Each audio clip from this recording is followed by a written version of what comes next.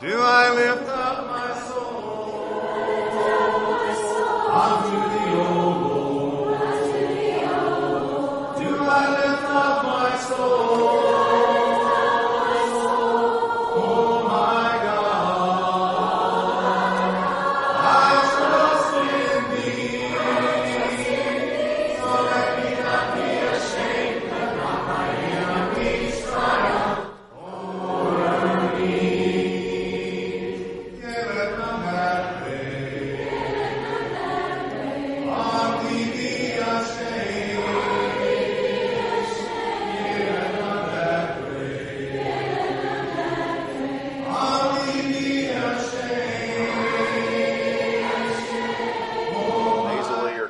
In my voice.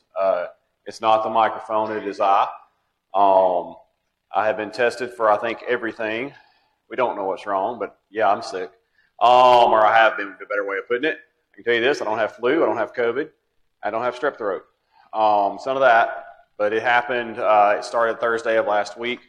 I had to go to one of my other pharmacies to cover because of COVID for 2 days. It was too quick to catch it from them. But then I came back, and then I kind of went down. I haven't ran a fever since Saturday, but I am still a little cruddy, so my apologies for that.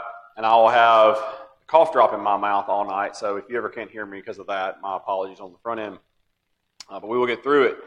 Along those lines, I know we have a long prayer list. Brother Jim handed me one before I got started. I'll read over that and then ask the audience for additional prayer requests.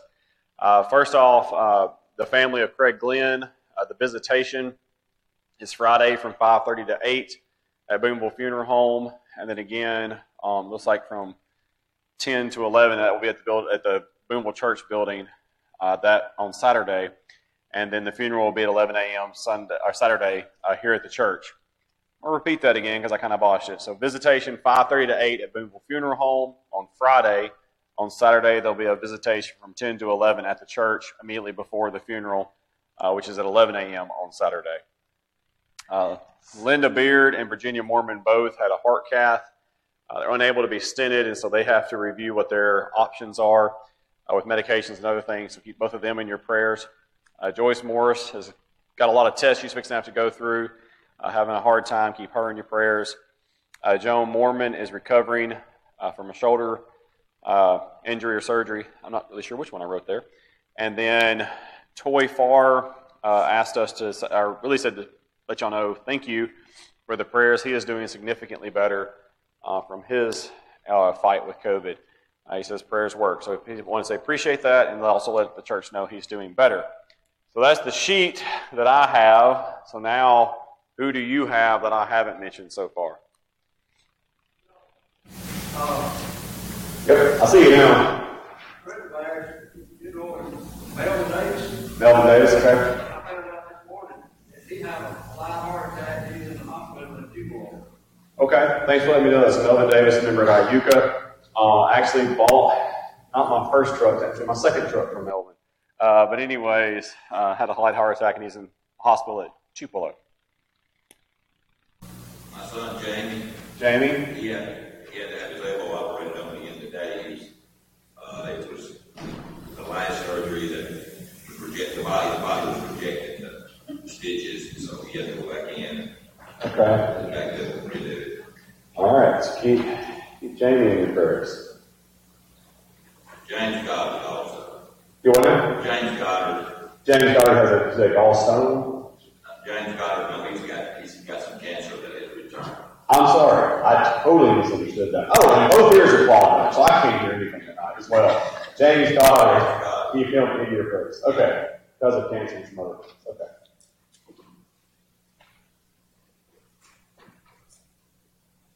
Yes, in the back. I see you now.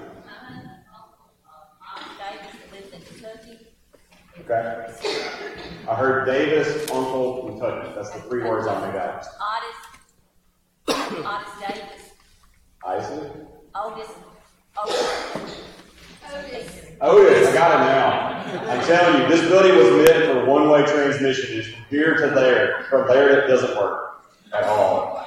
And it is clear that I'm more stopped up than I thought I was. It's like it's echoing tonight. All right, sorry about that. Pray for him, okay?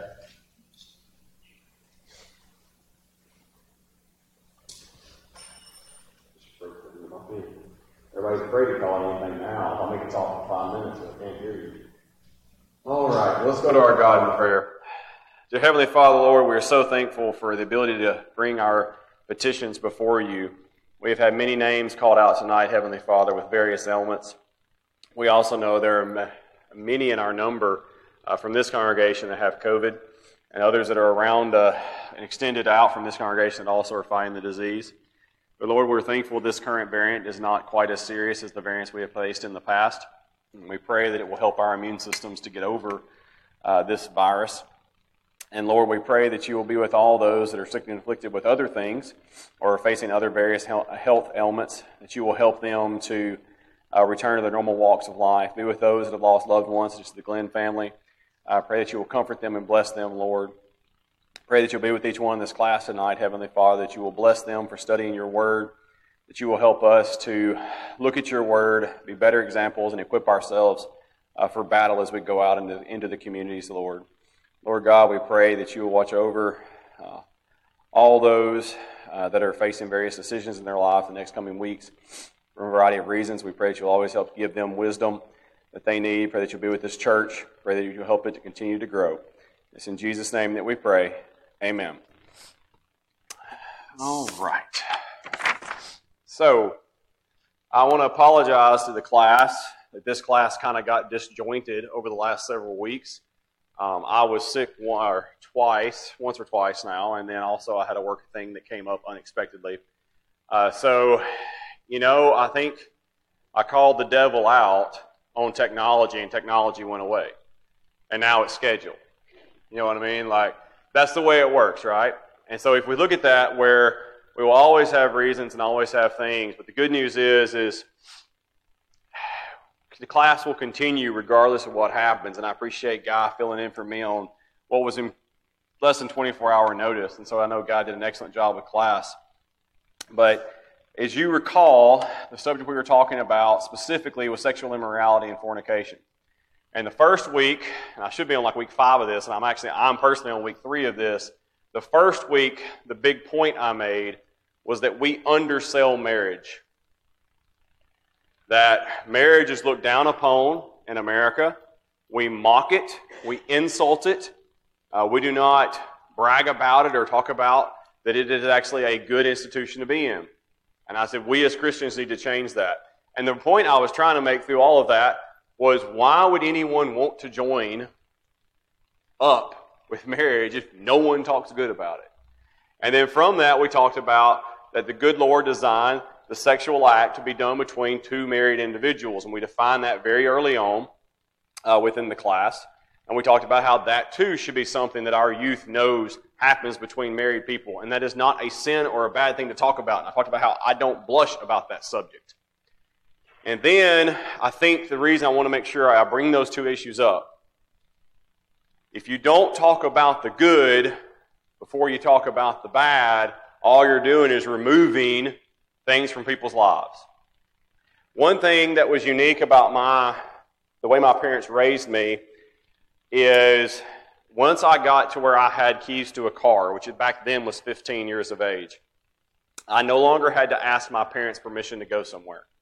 I know that blows your mind, right? I know it blows your mind. But this was my mom and my dad's logic behind that. They said, we need to know where you're going and who you're going to be with, and this is basically, they gave me parameters. If it falls within these parameters, you can do it. And this was my mom's reasoning. Specifically mom's, because she talked the most. If you know my parents, you understand what I'm saying. This is what she said. As a Christian, you have to say no to enough in this world. So I'm going to say yes to everything I can that's not sinful. I'm going to say that again. As a Christian, you have to say no to enough in this world. So I'm going to say yes to everything I can that's not sinful. I never have understood why we want to be stricter than what the Bible is. There is no reason to be stricter than the Bible, but I find we in the church do that all the time. So if we try to be stricter or act as though sex is only bad, we are doing a disservice to our youth. And by the way, the strategy we have used, it is not working. It is not working. And so we have to change how we battle this particular ailment. So that was week 1. Week 2, we went into, okay, why is sexual immorality bad? And when I went through that class, we walked through 1 Corinthians 6, and then I got to the very end, and I don't like ending class on a point that I think is extremely important. But sometimes that's the way classes need to end, because when you really drive home that last point, that's the last thing everybody thinks when they leave. Unfortunately, because I had to make an unexpected trip out of town, I wasn't able to immediately revisit that with the class. So the point I was making at the very end of that particular class, which is the one I want to drive home, is God says at the end of 1 Corinthians 6 that when you are joined with Him, you are joined with His Spirit. He even doubles down on that and says, you have become one flesh with the Lord. Now that one flesh should ring a bell if you listen to me in week 1, where we talked about the husband and wife, where God described the husband and wife as one flesh. They're one flesh or one spirit. They're together. They're one flesh. When you join Christ, you are one flesh or one spirit. So look with me in 1 Corinthians 6, verse 16. 1 Corinthians 6, verse 16. I just want to make sure we drive this point home, because if we don't get this point driven home, I think we are failing to understand and we won't be able to teach the people we care about why sexual immorality is a big problem. It says, or do you not know that he who is joined to a prostitute becomes one body with her? So what's the analogy? The analogy is someone that has a prostitute, clearly undisputable. No one denies that this is not the way God designed the sex act to occur.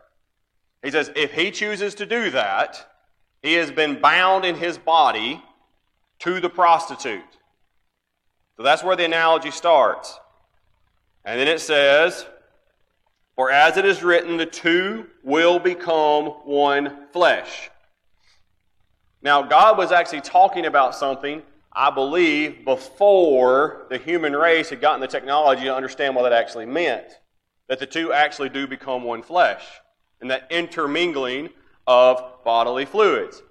Now, we today understand exactly what that means. And we also know there is a whole set of diseases that only occur because of that one thing. Alright, so that is what God's talking about there. Verse 17, it says, but he who is joined to the Lord becomes one spirit with Him. In other words, if you have put on Jesus in baptism, if you have become a Christian, you are now one spirit in Christ. Christ is a part of you. You are a part of Christ. What's the analogy? Have sex with a prostitute? Congratulations, you've now got prostitute inside of you. The opposite, though, join Christ. You now have Christ in you. Christ is now a part of you. You're a part of Him. That's the positive. But what happens when you mess it up? Well, let's keep reading. Flee from sexual immorality. Every other sin a person commits is outside the body, but the sexually immoral person sins against his own body.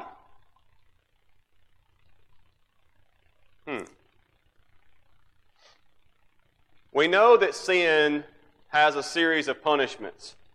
And I mentioned that there are a series of diseases that follow due to sexual sin. There's a litany of them. And all of them are terrible. But you don't have to worry about any of them if you just do it the right way. You follow God's pattern, you don't have to worry about hepatitis for the most part. There are a few that are transmissible another way. But for the most part, no hepatitis, no HIV, no gonorrhea, no chlamydia, no syphilis, and all the various sub-entities of each of those. None of that. All you got to do is follow the right way. By the way, that's a really good way to teach the youth. I mentioned everyone told me to teach the youth. You need to bring that up. You never have to worry about any of that if you and your spouse make it a point to just follow God's pattern. You don't even have to worry about those things. It's not going to happen to you. Never going to affect you. So he says it's against the body. Now that is, the reason I use STDs is because I think it is something that's very easy for us to understand. Now, of course, you can be sexually promiscuous and not contract an STD, but it's a perfect, to me, analogy to show that sometimes you can become one flesh with things you don't want. And that's the way this works. But let's keep going because he explains it even further. He says, verse 19, or do you not know that your body is a temple of the Holy Spirit within you? Now, I'm going to stop right there because I want to make sure you understand this. Because if I'd have missed this point, everything else I'm fixing to say, I've failed as a teacher. He says, when you put on Christ, you have been joined with Christ. You've become one spirit with Christ. Then he says, the only sin that is inside of you is sexual immorality. Why does it being inside of you matter? Sin is sin, right? We love to teach that. Sin, doesn't matter what it is. But that's not what this says. It actually says there's a difference. What's the difference? I'm going to scare you to death. And if this doesn't scare you, I have failed you as a teacher. It says it's a big deal because it's inside of you, because the Holy Spirit is inside of you. Which means you're doing this act with Christ quite literally in the room, present in your body. In other words, you are going to be guilty of an example we're going to show in Numbers in just a second. But you literally have taken the inside, your temple. We are in a church building right now. We don't use the word temple. We're the body of Christ. We are inside of this. Could you imagine if someone came up here and literally had sex in the front of this building while those cameras were rolling? What would you do? Would you leave? Would you blush? Or would you stop it? Now, you think it's a ridiculous analogy. That is exactly what he's saying happens in Corinthians when you do this individually when no one else is around. Now, how can I be so confident in that? He says at the end of verse 19, whom you have from God, you are not your own, for you were bought with a price. So glorify God in your body. Now, continuing that marriage relationship, Jesus said in Matthew, there is one reason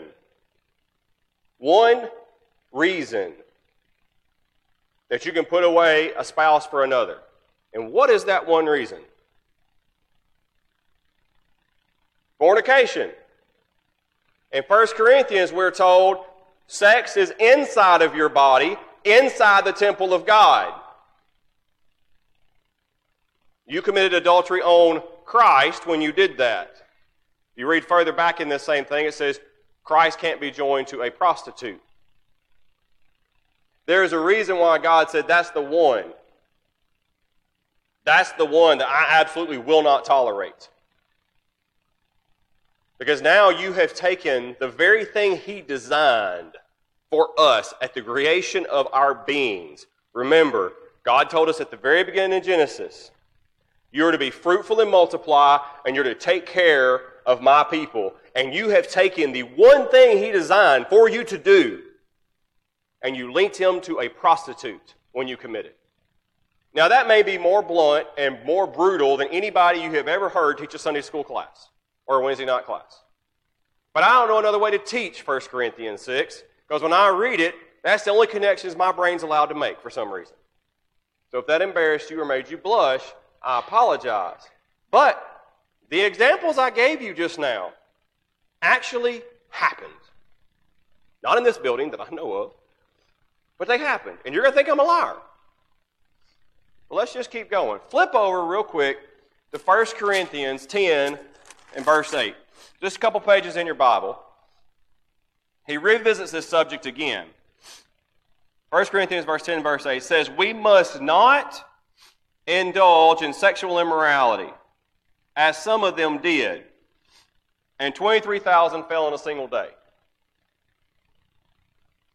I'm sorry, what? What in the world is he talking about? He said, we can't practice sexual immorality like some of them, referring to some people that we don't know what he's talking about. And over 20,000 died in a single day. What is he talking about? Well, flip over to Numbers 25. And I don't know how I never got told this story in grade school. To my knowledge, I have never heard this story preached from the pulpit. Now, I probably have, but I don't think I ever have. Numbers 25. I didn't get taught this in 3rd and 4th grade. I didn't get taught this in 5th and 6th grade. I didn't get taught this in high school. Never heard it in college. But God doesn't shy away from discussing sin. And I proposed a situation to you. I said, what would happen if a couple came in here right in front of you in the body of Christ and started having promiscuous sex directly in front of us? What would you do? Well, let's see if that's ever happened. And you're thinking I'm crazy.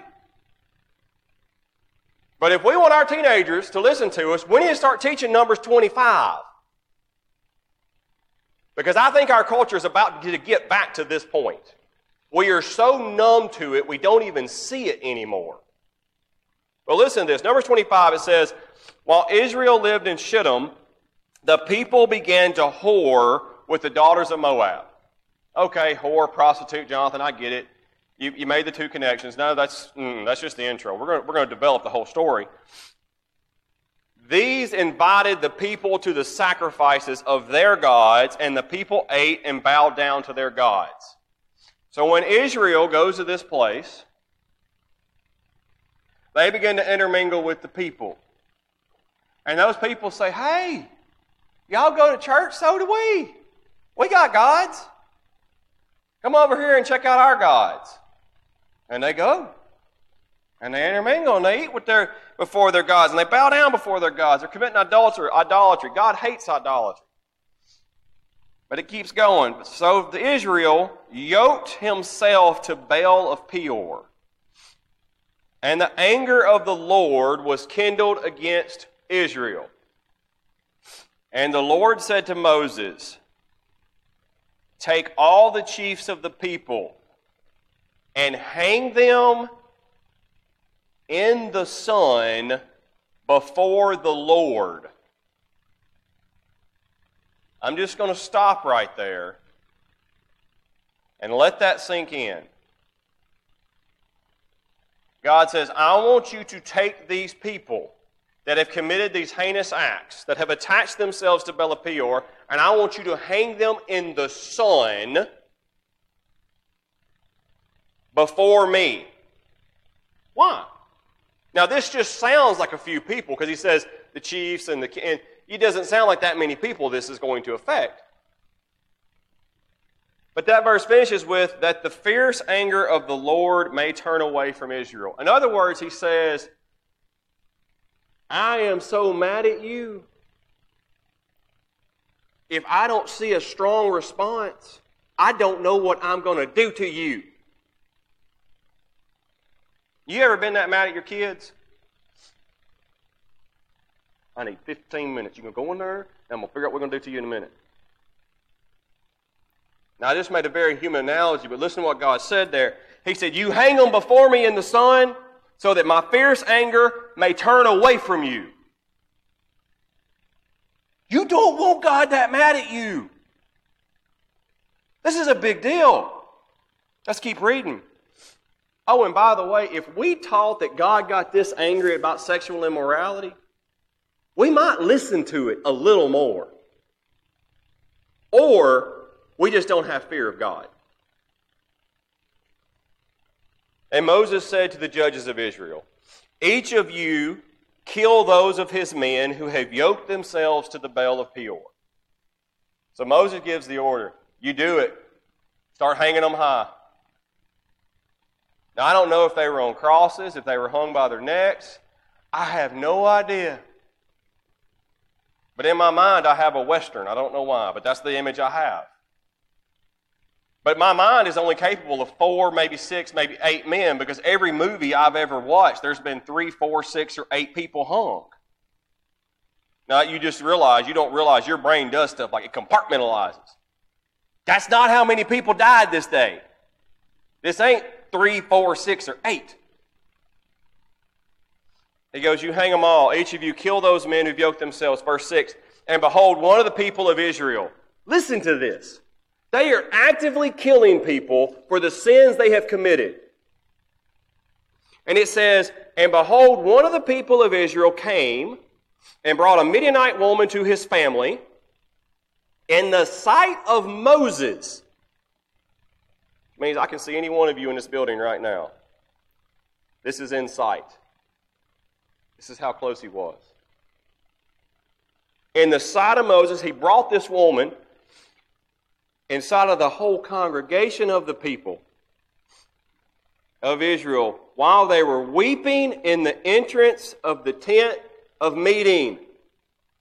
They're in church, folks. And he walks in this woman and takes him into his tent to have sex with her. Now, I'm going to draw that conclusion because of what happened next. When Phinehas, the son of Eleazar, son of Aaron the priest, saw it, he rose. This is one of those stories of the Bible that is gruesome and gory. And I'm not saying this is the one I want to see on my TV screen. But this comes to such reality for me when I try to tell this story. That I'm sitting there, and you can almost see Moses like, y'all seeing this? And Aaron's frozen. No one can even believe the absurdity of what they're seeing, the lack of fear of God. Phinehas walks over and just picks up a spear. And everyone watches this. Why? I want you to think about the last time someone fell out in church. Think about that. No matter what the preacher says or how animated they get, if someone falls out midway, ain't nobody listening to the preacher. Everyone's staring at the person that just fell out. There is not a soul in that congregation that says they were all there. They were weeping in the tent, and they watched this. It says, when Phinehas, son of Eleazar, he saw it, he rose, left the congregation, took a spear in his hand, and went after the man of Israel into the chamber, and listen to this, with one single spear. There ain't but one act you can be doing where this works. And pierced both of them, the man of Israel and the woman, through her belly. Thus the plague on the people of Israel was stopped. Nevertheless, those who died by the plague were 24,000. And what stopped it was when some person that did not respect God brought that into the face of the people, and they saw it the way God sees it. So that's the thing about sexual immorality. It's the Christian sin because you typically are alone or only with one other person when it happens. It's the private sin. But this example happened right in front of them where they saw it with the same vision that God sees it. And what was the reaction? Phinehas takes a spear and runs it through both of them at the same time. And God says, I'm going to paraphrase, I'm good now. Because of Phinehas. Not because the 24,000 people had been hung high in the air, but because Phinehas took action. The point I want to get to with you is sexual immorality has become so rampant and so common in our society that I'm afraid it may take an act like that for us to see it in God's eyes again. We laugh at it. We ignore it. But as God says, or Paul says, yes, ma'am. Reminds me of when, as far as God's anger is concerned, when He's looking down on us now and He sees so much sin, and He even went far enough to put a rainbow in the sky to keep him from coming down and done and destroying the world again. He was so angry. So I'm going to paraphrase what Miss Marilyn just said. She said, it puts it into perspective how God sees sin. And I think the point I want to drive home is the same one you're making, that God sees sin in the first person. We don't, but God does. He's there. He's omnipresent. He's in the room. He sees it. And he had to put a rainbow in his cloud to remind him to do it. And I'm not trying to be melodramatic here, but I see a lot more rainbows, or at least I notice them a lot more now than I did when I was a kid. And it bothers me. I'm like, does he have to remind himself that often? I didn't realize that, Jonathan, or recognize that until you was teaching on Genesis. We talked in Genesis about that. I thought the rainbow was for us. No, the bow in the cloud was not for us. The bow in the cloud was to remind God that he wasn't going to destroy us by water again. Keep him back. But if we see sin in the first person, the way God sees it, one, it should be gross to us. It should be gross to us. It should make us angry. And we should be like Phineas. We should take action. Now, before you do something crazy like pick up a spear and run it through somebody, you're not the son of a priest. Disclaimer. I'm going to put that in text on the feed. What are our weapons? We went over those and very early on. Right? We have the sword. We have the shield of faith. We have these things. So now we're going to go to a scenario. This is the scenario that you're going to have for the next 3-4 minutes before we end with a 5-minute conversation and then start the Devo, or get ready for the Devo. You learn through no fault of your own nor deliberate actions of your own that someone you know is actively having an affair on their spouse. You know both spouses. You know the man and you know the woman. What do? You have 3 minutes, and then we'll share with the class. 3 minutes. So if you're watching at home, think about that. What would be your actions? What would you say? How would you approach a subject? You talk to the adulterer? You talk to the non-adulterer? How do you handle this situation? And this is real, by the way. This really happens.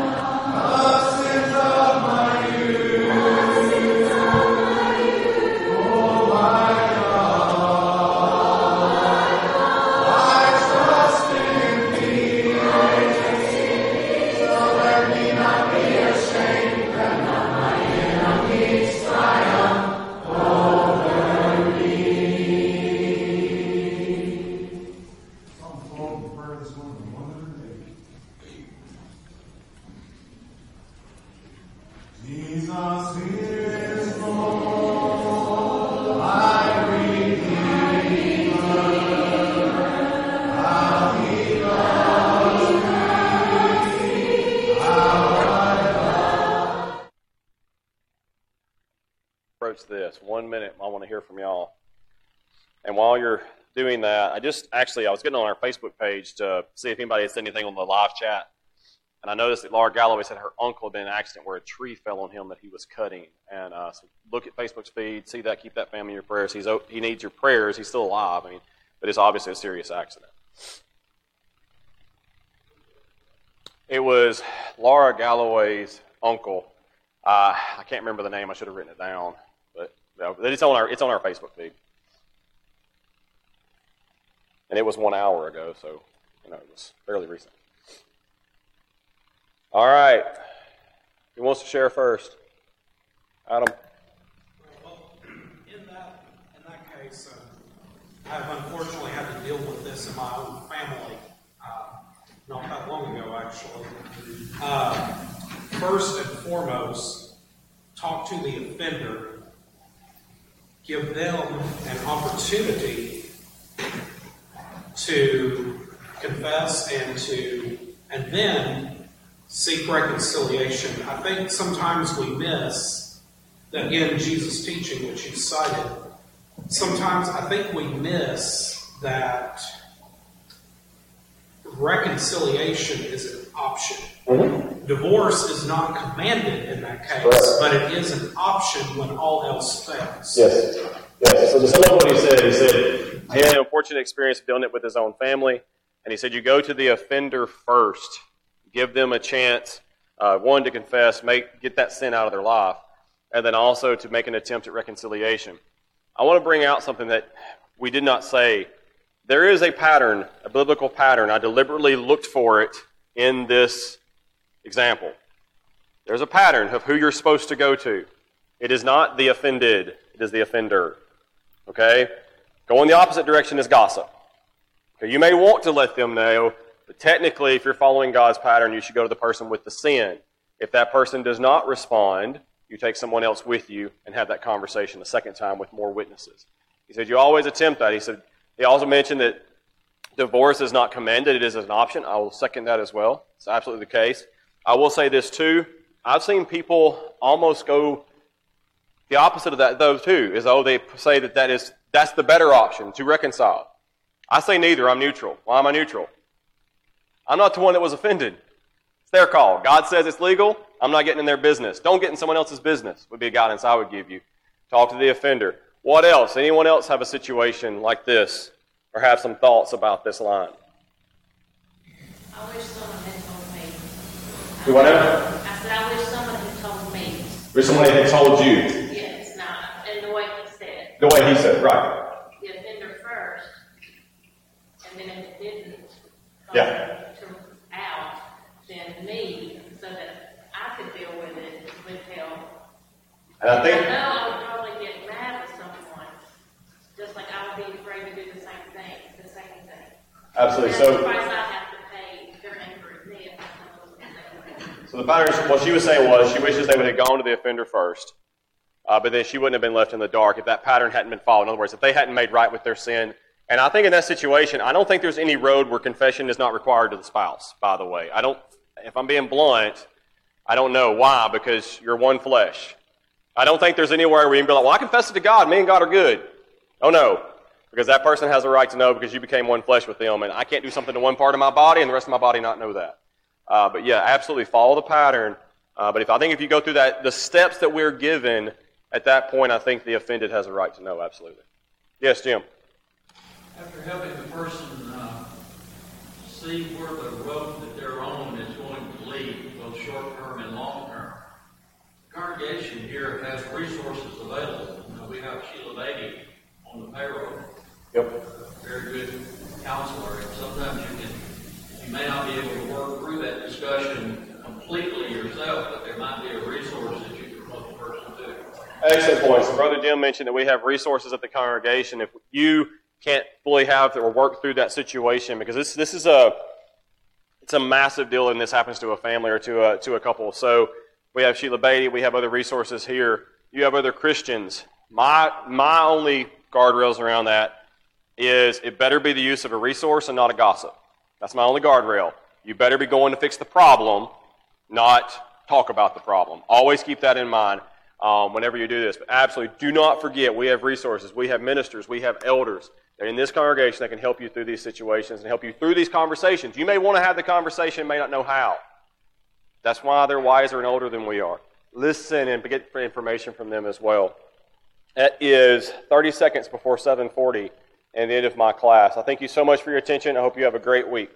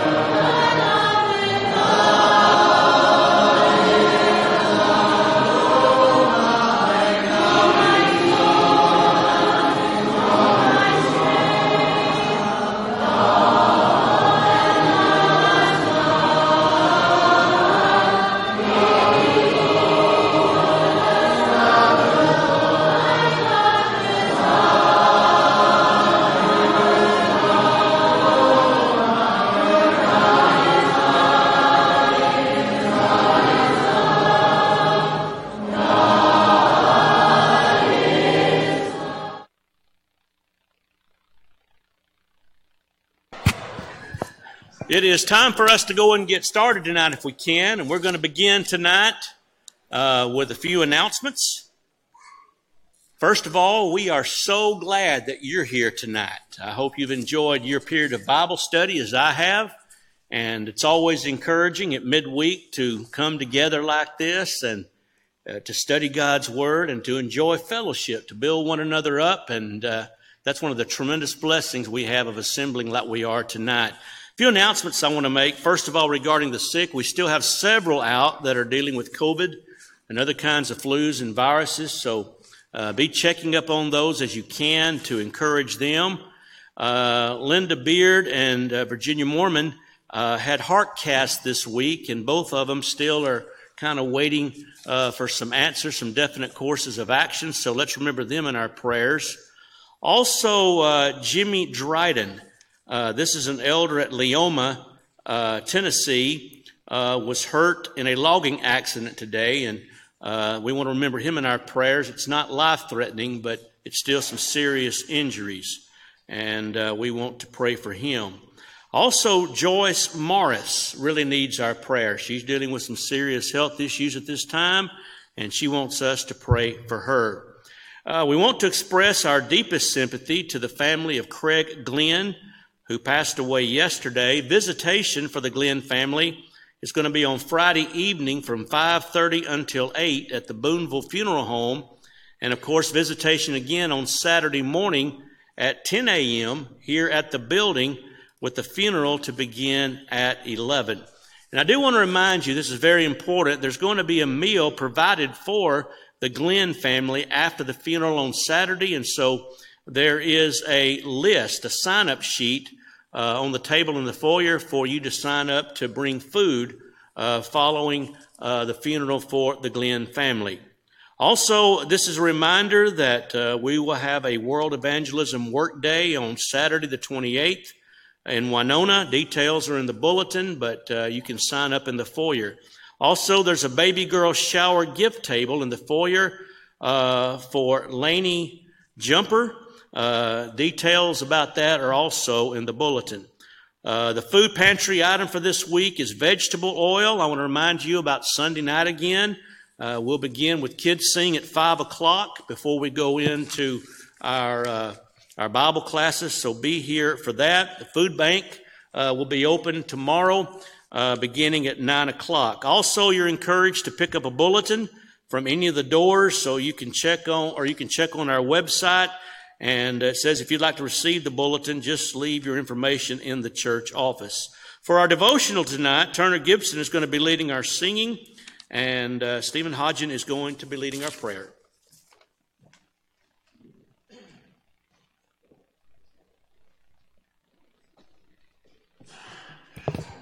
Invitation song tonight will be 9:15, Trust and Obey, 9:15. The first song we'll be singing is Years I Spent in Vanity, 381.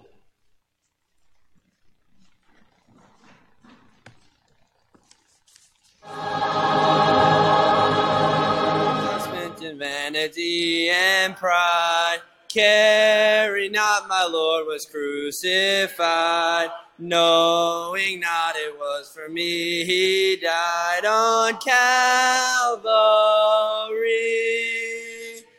Mercy there was great and grace was free. Pardon there was multiplied to me. There my burdened soul found liberty at Calvary. Oh, the love that drew salvation's plan. Oh, the grace that brought it down to man. Oh, the mighty gulf that God did span at Calvary. Mercy there was great and grace was free. Pardon there was multiplied to me. There my burdened soul found liberty at Calvary.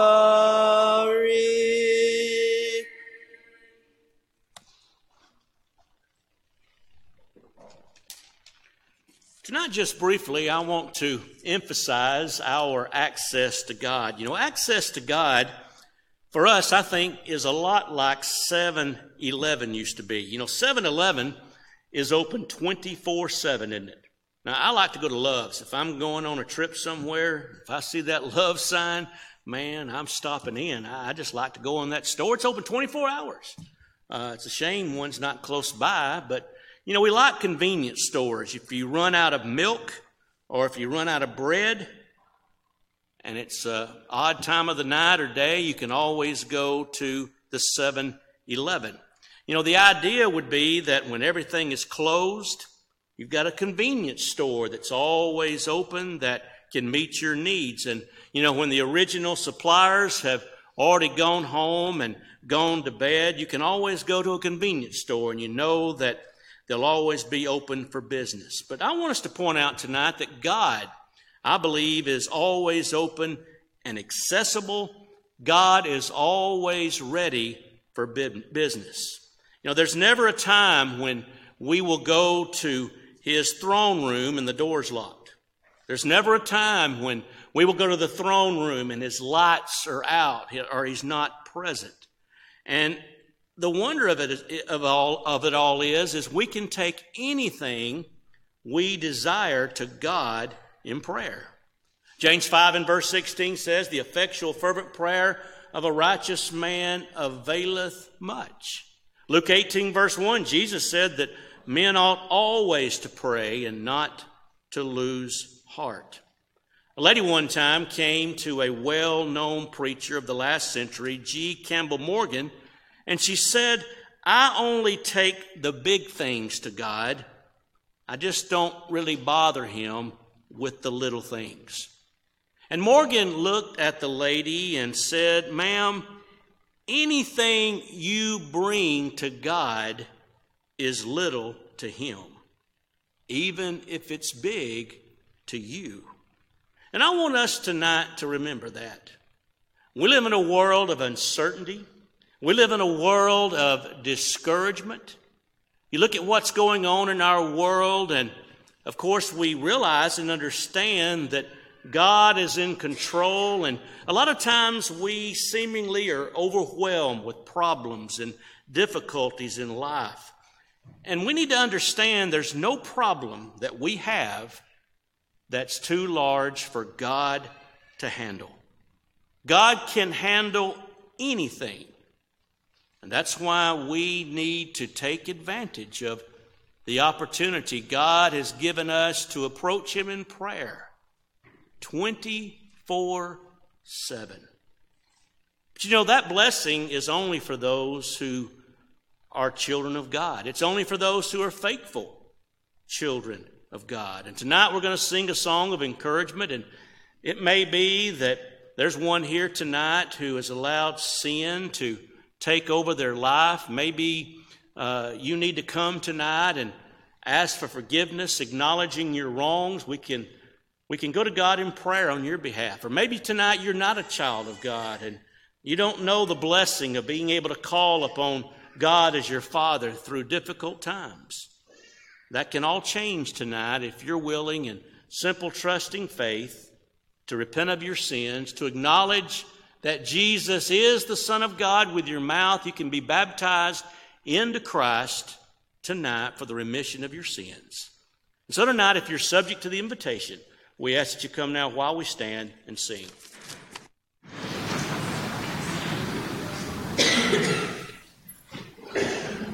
When we walk with the Lord in the light of His word, what a glory He sheds on our way. While we do His good will, He abides us still, and with all who will trust and obey. Trust and obey.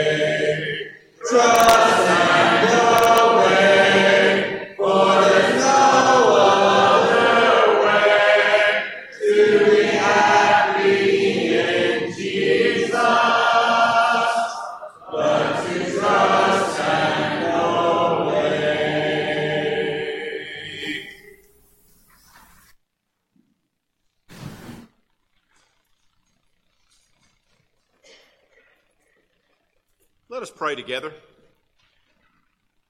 The most gracious and holy Heavenly Father, we come before you now on the bended knees of our hearts, thanking you for the opportunity that we have to come together and study your truth and worship you and be before your throne in prayer, knowing, Father, that you are the Father of lights, you are the Father of those who have become your children through Christ. Thank you, Father, for that salvation. Thank you for this congregation. Thank you for your goodness and your grace and your mercy and your love.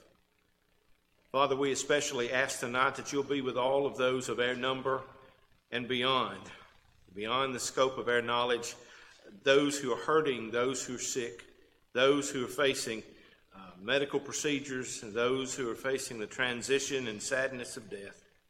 Father, I pray that you will bless them as only you can, in accordance to your knowledge, in accordance to your will. And Father, as we do our best to live our lives the rest of this week as you allow it, may our feet always walk in the path that you have laid before us. May our hearts always be open to your truth. May our hands always be ready and willing to work that which is your plan. In your Son's name we humbly and obediently pray. Amen.